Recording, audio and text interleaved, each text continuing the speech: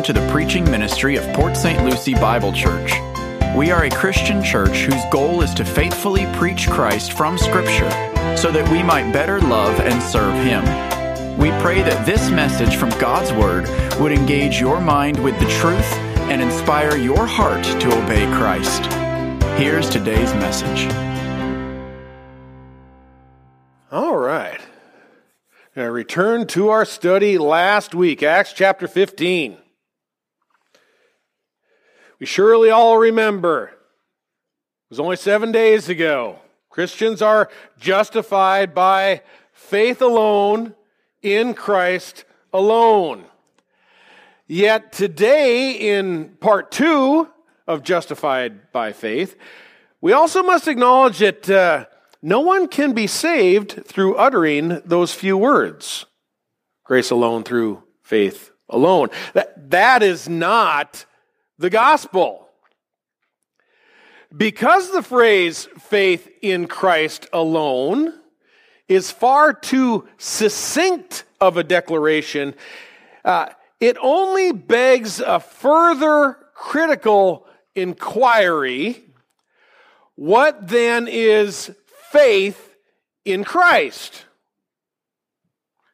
Is faith merely, kind of an esoteric feeling or an opinion void of any definition?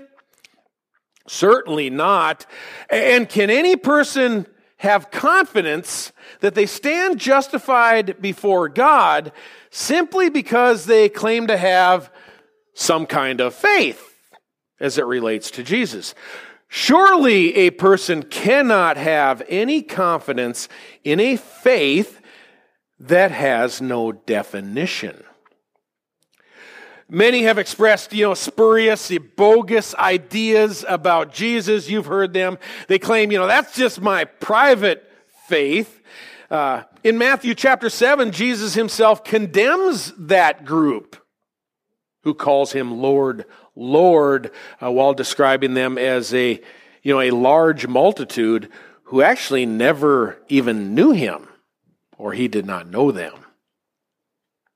And many travel life on the broad road of misinformed and misplaced faith, a faith that saves, a faith that justifies, must be qualified by credible biblical information.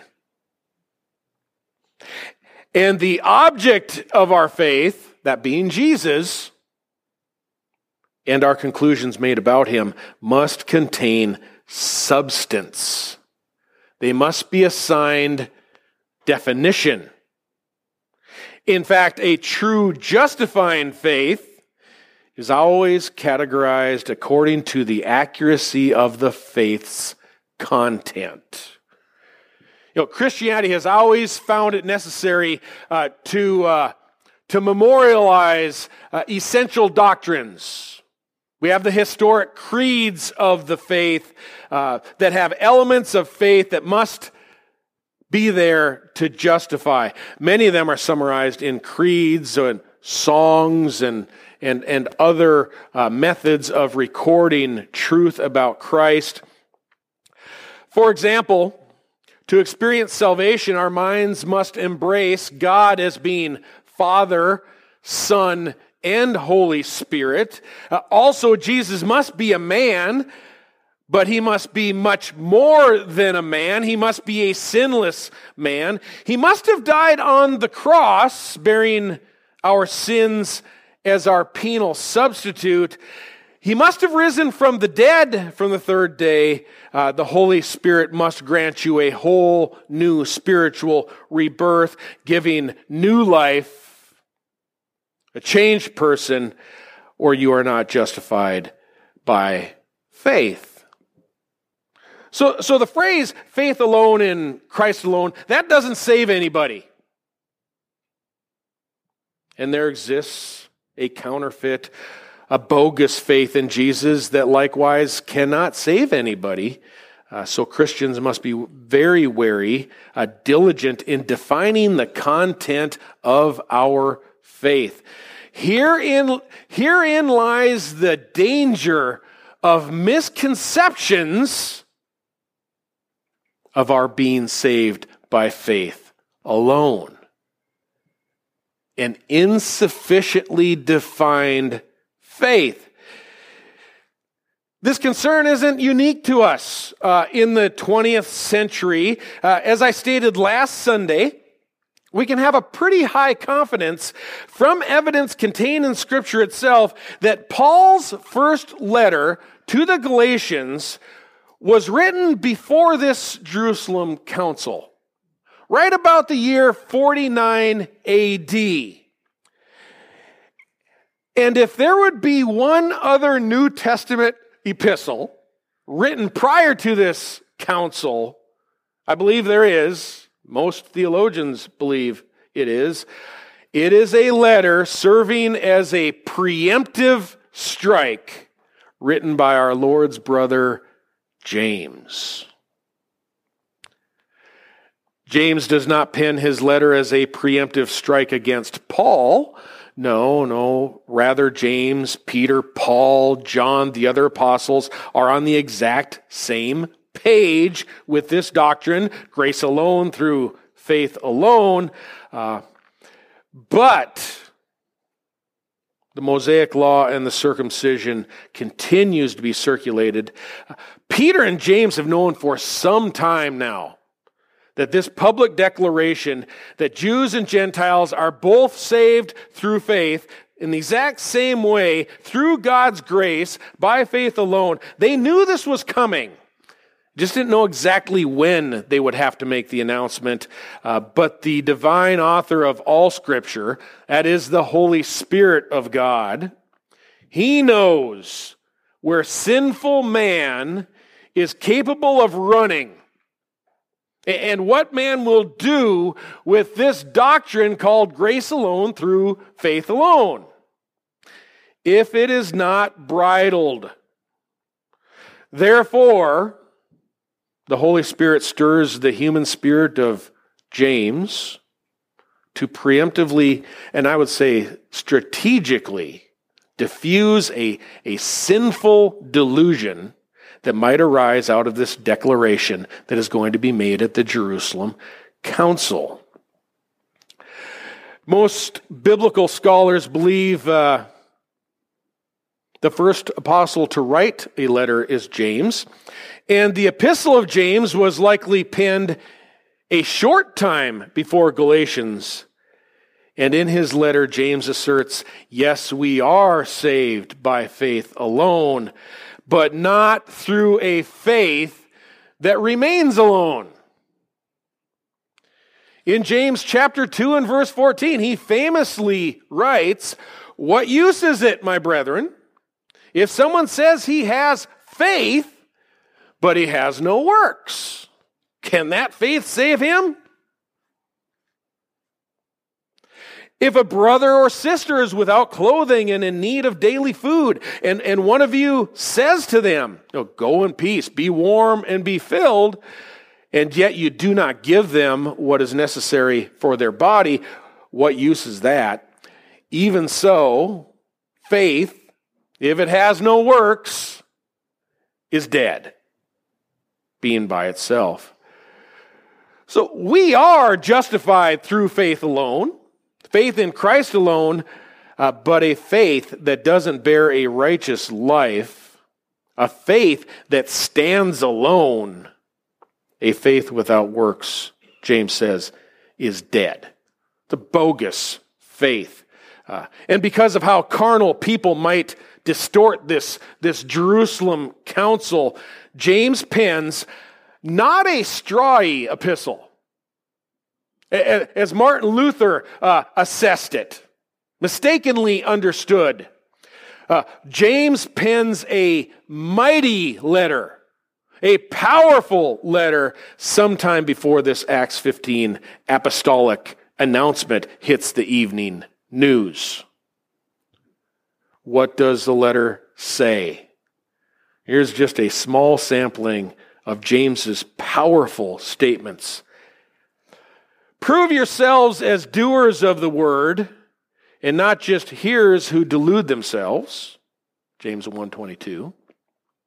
Visit orphans and widows in their distress, and to keep yourself unstained by the world, James 1:27. You shall not favor the gold-fingered man.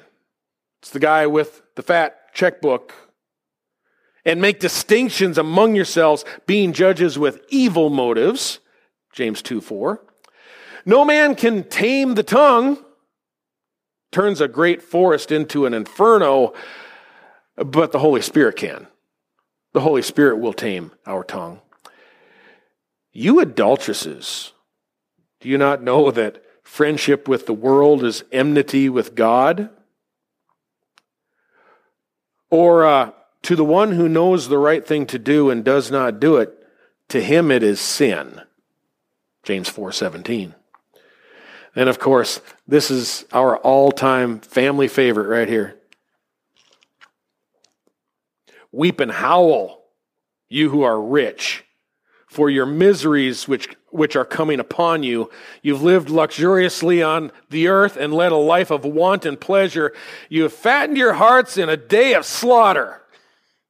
Well, he is not exactly Mr. Rogers, is he? Does then this principle from last week, that we are justified by faith alone, in any way suggest that Christians are not born again by the Spirit of God, nor given a new heart with new desires that seeks to honor Christ in holiness and righteousness? No. A man or a woman must be born again. So what justified by faith alone means then, scripturally, is not that someone once justified can just remain immoral. But rather, faith alone assures we do not merit our forgiveness. We don't earn salvation in any way, nor are we justified through keeping the Mosaic law. But saved by faith alone is never a faith that remains alone. The saving faith of spiritual regeneration always produces fruits of righteousness. If anyone is in Christ, he is a new creature. Old things have passed away. Behold, all is new. So, by Acts 15, James has probably already circulated this letter. It's a firewall against grace abuse. And he, Peter, and Paul, they always remain on the exact same page. Always on the same page. Paul agrees, 1 Corinthians 6, 9-11, the unrighteous will not inherit the kingdom of God. Do not be deceived, neither fornicators or idolaters, nor adulterers, nor effeminate, nor homosexuals, nor thieves, nor the covetous, nor drunkards, nor revilers, or swindlers will inherit the kingdom of God. Such were some of you. But you were washed, but you were sanctified, but you were justified in the name of our Lord Jesus Christ, in the Spirit of our God. So we are justified by faith, as James would say, faith that works. So Peter, he's going to offer his judgment in verse 6. The apostles already know, we already know that justification in the name of Jesus displays moral reform, and true saving faith pursues theological substance. It wants to know what faith is. And a true Christian isn't saved by a faith that remains alone. Instead, Christians are brought to life, born again, led by the Spirit of God to pursue His design. But justification doesn't need circumcision.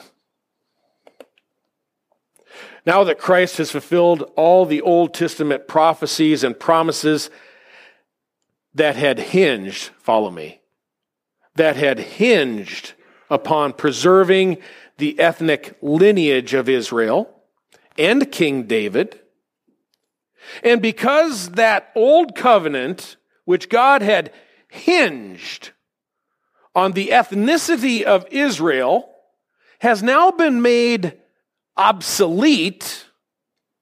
The new covenant in Christ has replaced it. Therefore, whether you are a Jew or whether you are circumcised is inconsequential concerning the new covenant.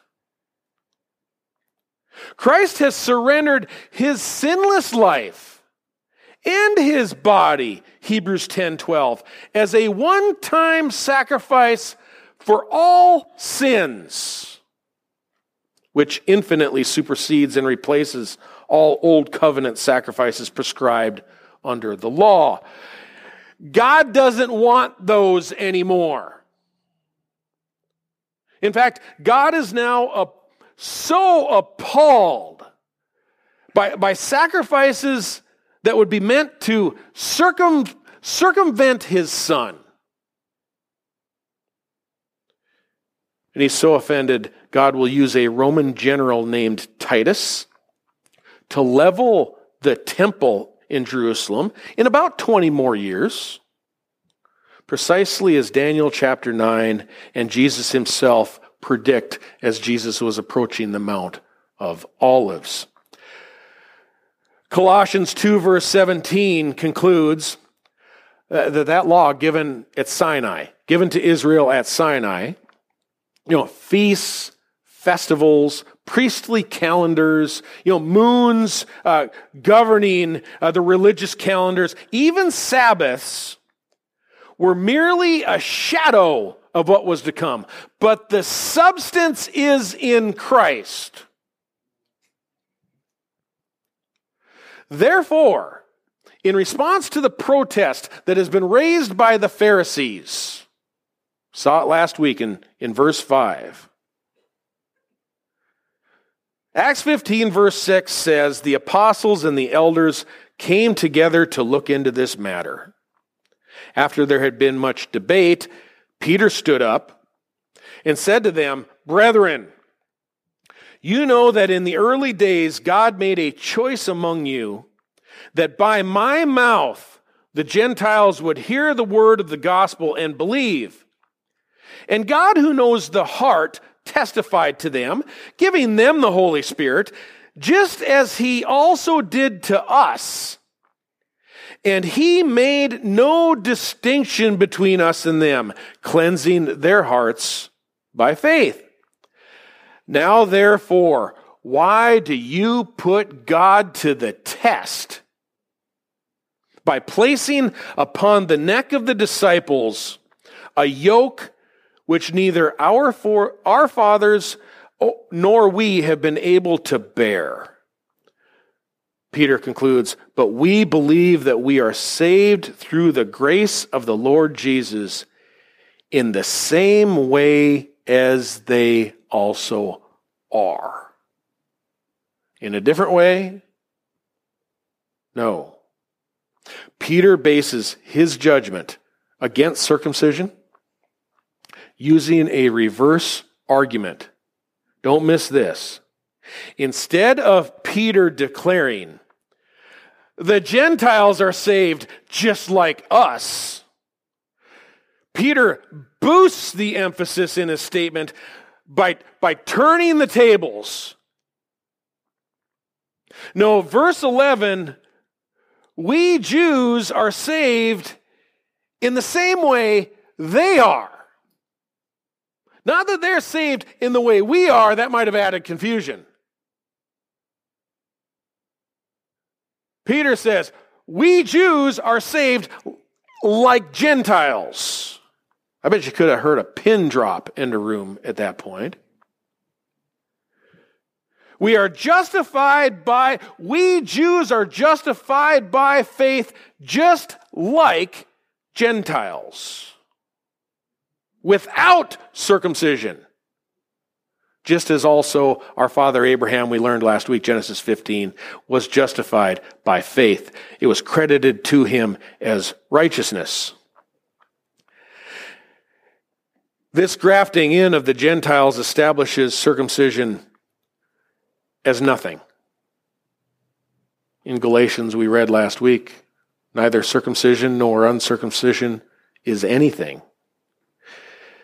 And as it pertains to the righteousness and salvation, circumcision has never meant anything, all the way back to Abraham. You need further evidence? Look no further than Hebrews chapter 3.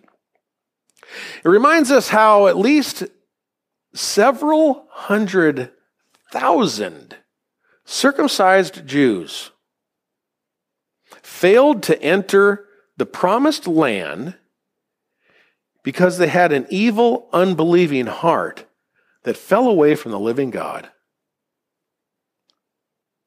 Circumcised Israelites failed to enter into rest because of their unbelief, not because they failed to be circumcised. Circumcision never saved. It was merely a sign of the old covenant promised to assure there would be a descendant, an heir to the throne of King David. That descendant would come to fulfill the law, which had remained a yoke of slavery, a divine standard of righteousness that neither the Jews nor their forefathers could ever bear. In response to the protest of, remember, believing Pharisees, Peter's argument reveals how the law, and particularly circumcision, is an element of the law. But Peter's argument reveals how the law has never been able to save anybody. As holy and as perfect as the law is, Peter says, we never kept it. And now you want to hang that monstrosity of ordinances around the neck of the Gentiles? It's irrational. Who is the only one who ever kept the law perfectly? Jesus, God's holy Son. And Peter says, so here's an idea. I'm paraphrasing for him. Here's an idea. Aren't you all kind of tired of carrying on that charade? Instead of linking this yoke of slavery, that's what Paul refers to it in Galatians chapter 5. Instead of linking this yoke of slavery to them, the Gentiles, how about we Jews conform ourselves to them and be cleansed by faith in the same way and embrace our Savior's plea, come to me, all you who are weary and heavy laden, and I will give you rest. Take my yoke upon you and learn from me, for I'm gentle and humble in heart, and you will find rest for your souls. Jesus says, for my yoke is easy and my burden is light. You find that in Matthew chapter 11. Jesus says, you take my yoke, you'll find rest. Christians today rest in the knowledge that Jesus kept the law for us. By the way, Jesus is also where we find our Sabbath rest today. The writer of the letter to the Hebrews reminds Hebrews in chapter 4, you remember how your circumcised but unbelieving ancestors, they fell in the wilderness. They did not enter into God's rest in the promised land. The same ones, by the way, described in Hebrews chapter 3 as having an evil, unbelieving heart. Don't follow their pattern. They never found rest. And the writer of Hebrews says, since it remains for some of you to enter, God's rest? Today, if you hear his voice, do not harden your hearts. Where do Christians find rest? Once you trust in Christ as your Savior, today is your day of rest. We rest in the finished work of Christ at Calvary. And this is the reason why Hebrews chapter 4 and verse 9 states, there remains a Sabbath rest for the people of God. Be diligent to enter his rest. We don't rest for just a day, but in him. That old covenant Sabbath day was merely a shadow of the substance that would be found in Jesus Christ. And the fullness of the rest we experience in him. He is our Sabbath rest. Be diligent to enter his rest. There remains a Sabbath rest for the people of God. And this is the reason Paul confidently declares in Colossians 2 verse 16, let no one judge you by a Sabbath day. The Sabbath day was given to Israel while they were in the wilderness, and it was ratified at Mount Sinai. We are not under that Mount Sinai obligation. The New Testament never commands Christians to worship on a specific day. To the contrary, Jesus announces, while he was told he was breaking the Sabbath, by the way, he announces, I am Lord of the Sabbath. I'll determine what the Sabbath is. And Christians, in a spiritual essence, obey the fourth commandment by resting from our works of righteousness, works-centered, false righteousness, to rest our faith in the work of Christ. He is our Sabbath rest, period. We can rest physically and worship on whatever day we prefer. I prefer to relax on Saturday. Why? Because I work every Sunday. Sadly, people who conclude they are pleasing God through ritualistically preserving the Sabbath on Saturday, ones who think they're satisfying the Mosaic law, they have failed to enter God's rest. They're still trying to keep the law, whether it's circumcision or the feasts or the Sabbaths or the festivals. They're still got a yoke of slavery hanging around their neck. Resting from the law not only applies to us Gentiles, the apostles, and now we see also there are elders appointed who in every city are beginning to take the lead. They debate not with one another.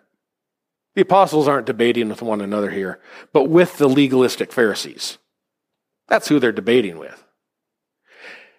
And then comes this overarching conclusion to this passage. Peter says the Holy Spirit has already provided God's testimony.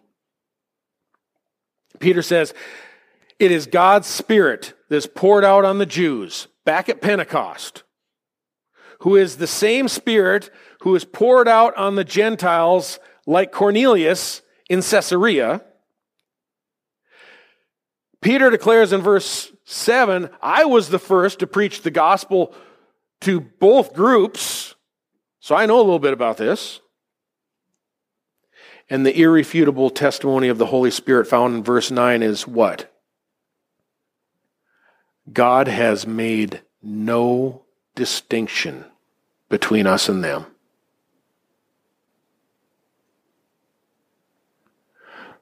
Christ is building not two churches, but one church. We are, Ephesians 2 said, a holy temple in the Lord. Ephesians 4:4 describes the church as having one Spirit, one Lord, one faith, one baptism, and God's Spirit brings unity to the church. God makes no distinction. The Apostle Paul agrees in Galatians 3:26, "For you are all sons of God through faith in Christ Jesus. For all of you who were baptized into Christ have clothed yourselves with Christ. There is neither Jew nor Greek. There is neither slave nor free man. There's neither male nor female, for you are all one in Christ Jesus." Pretty clear. Peter said God makes no distinction. And this speaks to the spiritual unity in Christ. Paul doesn't propose that ethnicities or gender roles disappear here. He's proposing, he is announcing spiritual divisions cease here. They disappear. Again, Peter tells the Jews, we are justified by faith like those Gentiles. In Colossians 3 verse 11, Paul writes that all Christians experience a renewal of knowledge, quote, "a renewal in which there is no distinction between Greek and Jew, circumcised and uncircumcised, barbarian, Scythian, slave and free man, but Christ is all and in all." Romans 10 verse 11, the scripture says, "Whoever believes in him will not be disappointed." Whoever, "for there is no distinction between Jew and Greek, for the same Lord is Lord of all, abounding in riches for all who call on him, for whoever will call on the name of the Lord will be saved." The number of references to Jew and Gentile being equal, it should be impossible to miss. In the church of Corinth, they were distinguishing themselves between who baptized who. Apollos baptized some. Paul had baptized some. Peter or Cephas had baptized some. And in 1 Corinthians chapter 1, Paul asked, "Has Christ been divided?" In verse 24, he says, "We preach Christ crucified, to Jews a stumbling block, and to Gentiles foolishness, but to those who are called, both Jews and Greeks, Christ, the power of God and the wisdom of God." All of these assure. I'm going to go to Hebrews chapter 8 and Hebrews chapter 10 again, speaks of the new covenant being poured out. But all of these assure the new covenant has been received by both Jews, the Jew first, but then also the Greek. The church is not just for Jews. The church is not just for Gentiles. Christ's church consists of both Jews and Gentiles, both together sharing in the new covenant. Friends, the church, Christ's church, is not a Gentile phenomenon. Perhaps the grand poobah of passages, assuring God no longer makes any distinction, is found in our earlier scripture reading from Ephesians chapter 2. There, in verse 14, we read that Christ himself is our peace, who made both groups, Jew and Gentile, into one and broke down the barrier of the dividing wall. The word there means destroyed, decimated the dividing wall. We are one people of God. Who dares to erect a new dividing wall where Christ has demolished and broken it down. Jews have had the yoke of the law removed, says Peter, and are saved just like Gentiles. Any kind of church that separates Jews, becomes a haven for reestablishing the law, dietary restrictions, circumcision, feasts, festivals, moons, Sabbaths, or excludes the Gentiles. That's illegitimate. It's illegitimate approach. We are never to have a Jewish church built across the street from a Gentile church, nor to worship God differently, nor to worship Him separately.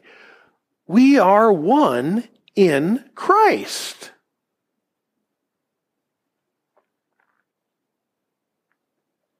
Christ demolished the dividing wall, Ephesians 2, verse 15. How? By abolishing in His flesh the enmity, which is the law of the commandments contained in the ordinances, that's the law, abolishing it, so that in Himself He might take the two, Jew and Gentile, and make them into one new man, thus establishing peace, that He might reconcile them both, Jew and Gentile, in one body to God through the cross. One body to God through the cross. By it having put to death the enmity. Friends, there remains no alternative path for the Jew. We are one new man. We are reconciled in one body through the cross. And verse 1 says, through Him we both have our same access in one Spirit to the Father. What then is this eternal relationship between Jew and Gentile?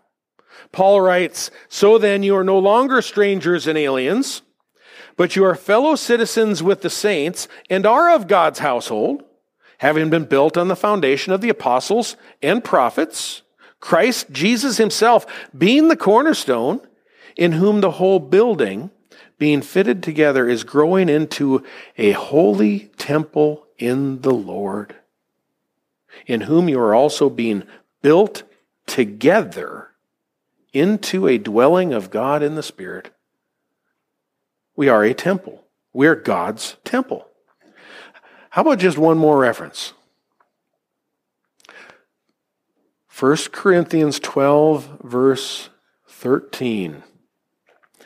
For by one Spirit we were all baptized into one body, whether Jews or Greeks, whether slaves or free, we were all made of one Spirit to drink. Friends, these are not just one or two isolated proof texts. Scripture is not unclear concerning this. Jews and Gentiles are forever united by faith in Christ as one people of God. And I could easily offer 30 proof texts showing how the church is now referred to as the people of God. Folks, you are the people of God. And the Jews are not separate. I quite often hear people suggesting that, unbelieving ethnic Jews, Benjamin Netanyahu, Gal Gadot, Jerry Seinfeld, how they are really the people of God. And that the bride of Christ, His church, it's a distant cousin. It's a Gentile stepsister. But let me tell you what Scripture says about the people of God. We, His church, are the people of God. And all Christians are blood relatives, related through the blood that is shed at Calvary. I'm sure Netanyahu, Gal Gadot, I'm sure they're very pleasantly nice people. But they have no relationship with God and never will join the people of God unless or until they are justified by faith alone in Christ Jesus alone. That's the only way. Ethnic Jews do not enjoy a separate privileged status with God. Today there exists a prevalent theology, an idea proposing ethnic Jews still enjoy a special relationship with God through the Old Covenant. The authority of Scripture says the Old Covenant, along with its commands and its ordinances, are obsolete. They've been nailed to the cross. The Old Covenant has been superseded by the New Covenant, which Jesus announced to his disciples on the night in which he was betrayed. At the Last Supper, Jesus said to his Jewish disciples, "This cup is the new covenant in my blood." Not the Old Covenant revisited. The New Covenant given to the Jews. The New Covenant became fully ratified the next day at the cross. For roughly the first 15 years after Pentecost, the church remained exclusively Jews. And when Peter preached to Cornelius and the Spirit was poured out upon the Greeks, Gentiles did not replace Israel. Folks, that is a straw man argument. It misrepresents the truth. We Gentiles were grafted in to join the believing remnant of Israel in the church, where God makes no distinction. When people ask me, and they do, is there not a promise for the ethnic Jew remaining in God's plan today? The Bible says yes. Their promise is found in Christ Jesus today, just like Gentiles also. And because believing Jews are still entering Christ's church daily today, eventually all believing Israel, the remnant, all believing Israel will be saved. But Romans 9 verse 6 clarifies that they are not all believing Israel who have descended ethnically from Israel. True Israel is not all genetic descendants of Abraham. True Israel is believing descendants of Abraham. Only the ones who will believe. And Romans 9 verse 27 assures, it is only the believing remnant, Paul says, the remnant of Israel that will be saved. It is, Romans 9:27, it is the remnant that will be saved. Therefore, when Romans 11 verse 26 concludes, all Israel will be saved, Paul's premise is clearly already defined in Romans 9 to be the believing remnant, that all true believing Israel will be saved. Ethnic Jews who do not come believing are not true Israel. Not every ethnic Jew who fails to trust in Christ will be saved. That's not the way it works. I know you've heard that from different preachers. That is not the way it works. It is, you are justified by faith in Christ alone. So, how many Jews today will become part of true believing Israel? I have no idea. Jews still trust in Christ today. I did a memorial for one on Saturday, and he was an ethnic Jew who had trusted in Jesus Christ and described him to his wife, described Jesus to his wife as his ticket to heaven. They're still coming in. There might be an outpouring of God's Spirit upon the Jews right now. I don't have the data. I don't know exactly where each heart is landing, Gentiles or Jews. Believing Jews and believing Gentiles together in the church are the people of God. And there is no hope of ever resurrecting the old covenant for ethnic Israel. We as Christians offer no help to the Jew by helping them to rebuild a temple in Jerusalem that God himself had broken down, where they will attempt to once again offer God a bull or goat or a red heifer instead of Christ.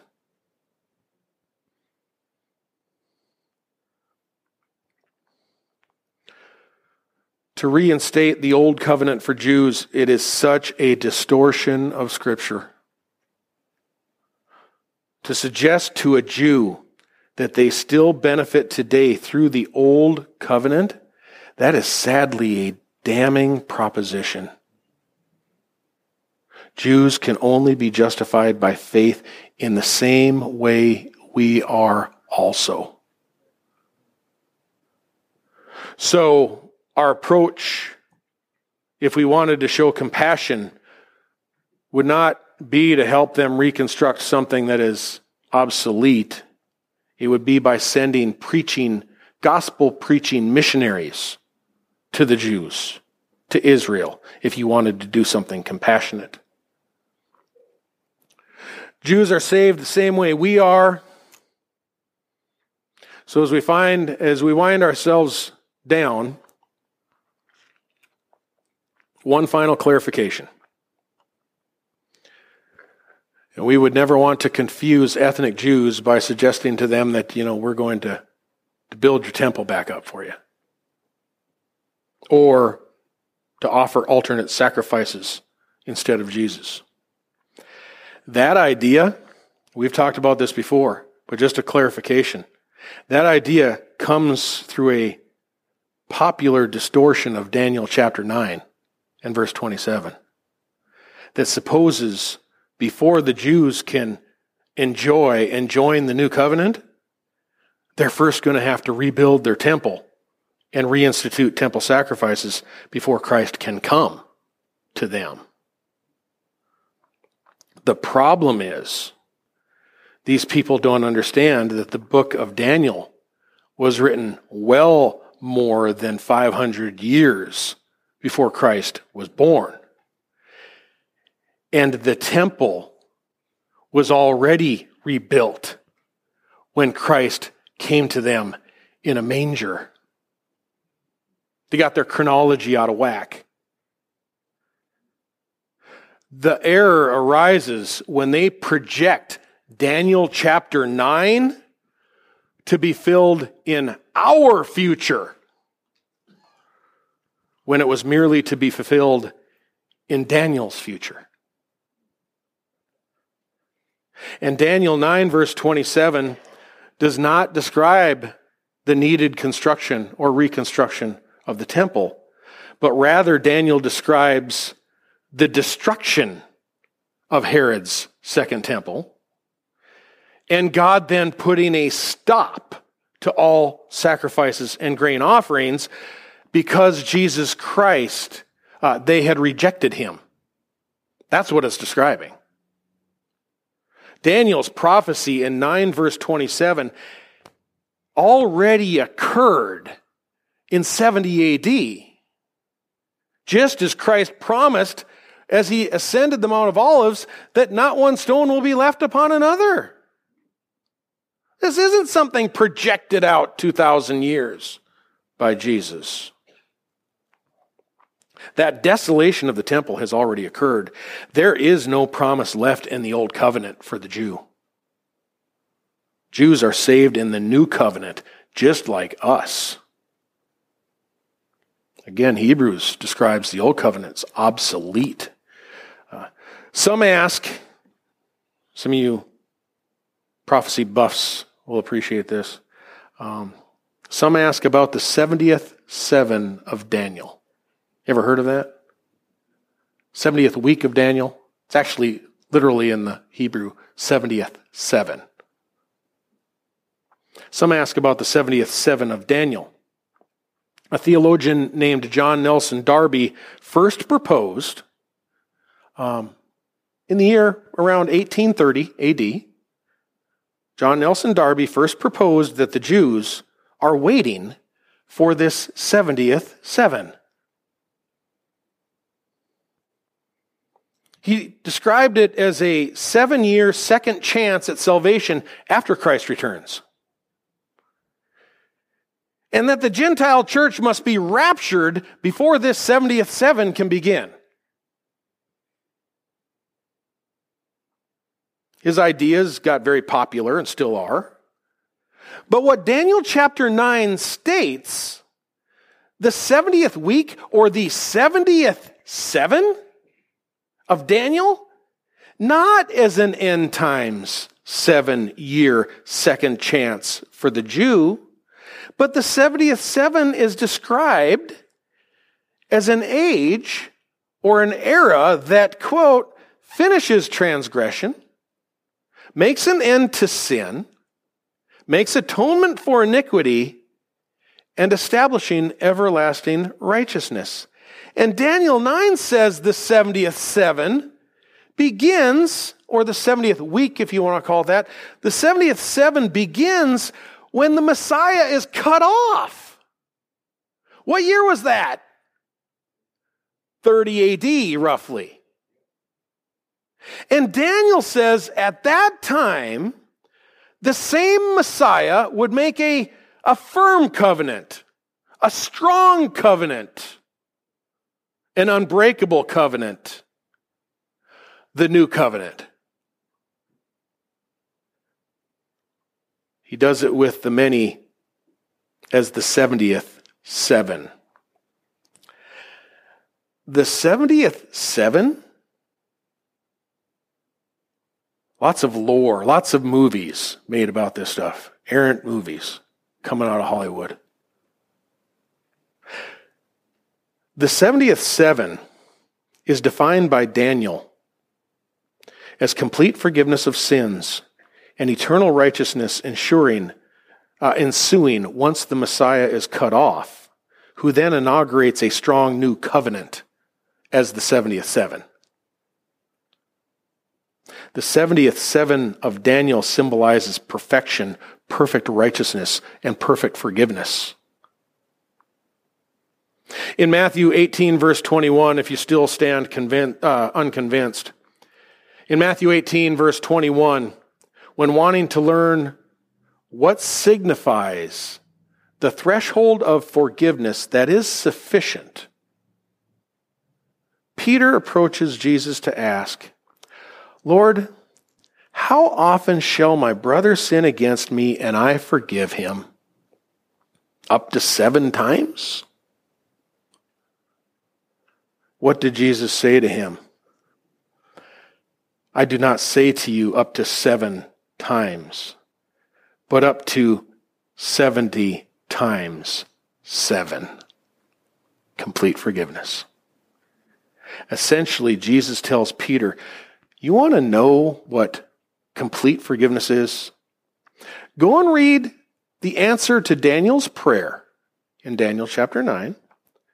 That threshold of perfection, the 70th seven, is experienced once the Messiah is cut off, when he makes an end to sin, atonement for iniquity, and establishes everlasting righteousness. That's the 70th week of Daniel. The 70th seven of Daniel is not some future 7-year time period after the church is raptured out. through the new covenant in Christ, the church is in the midst of the 70th seven right now. We're enjoying all the benefits of Christ and the new covenant, the 70th seven. There's no future blessing awaiting the Jew that they are not already experiencing along with the Gentiles together in Christ's church.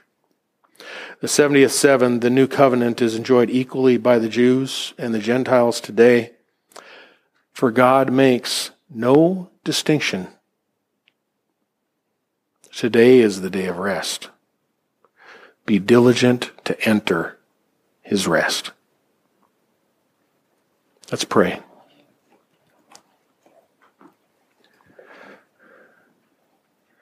Father, as you have endured with us so long now,